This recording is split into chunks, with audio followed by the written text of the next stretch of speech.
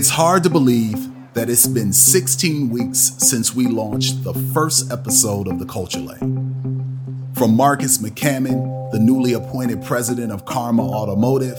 to Sahas Kata, the CEO of the tech company SmartCar, we've had some intriguing conversations about the shifting world of automotive and mobility and how it all impacts consumers now and down the road. Industry thought leaders like Ashok Divakaran, AI sector lead in automotive with Deloitte, Jack McKinnon, senior director of cultural insights with the Collage Group, and Steve Greenfield, CEO of Automotive Ventures, provided us with different perspectives on how consumers intersect with various facets of technology in the space.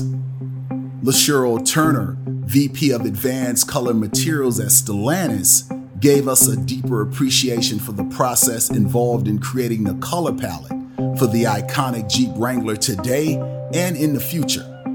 Guy Kaplinsky, CEO of the eVTOL company Aska,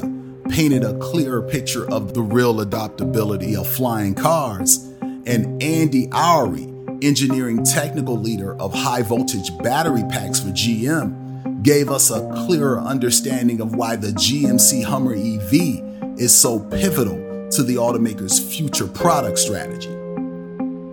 We even found ourselves discovering some new companies driving the future of automotive and mobility,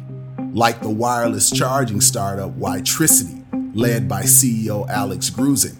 and Rove, which recently broke ground on an EV charging center poised to transform the EV ownership experience, headed by CEO and founder Nathan McDonald. Others, like Dan Gill, Chief Product Officer with Carvana, Armand Promisberger, VP of Product Management and Automotive with Harman,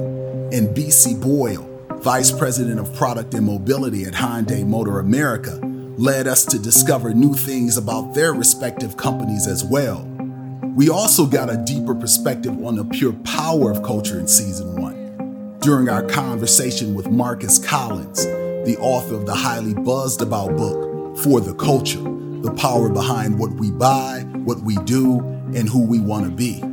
And Marstella Marinkovic, Chief Marketing Officer at Nissan US, provided us with a clearer understanding of the importance of culture when it comes to connecting to consumers in the space.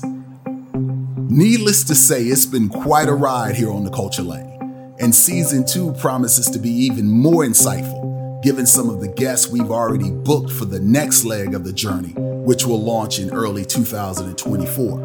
In the interim, we'll go back and pull more insights from Season 1, considering that there's still a lot more to draw from the past episodes. We'll also continue to share other interesting automotive and mobility tidbits in features like Facts and a deeper take by The Culture Lane as we recharge.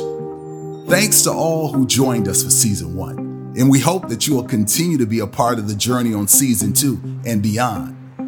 One thing is certain, there will be a lot of new ground to cover and a lot more to explore.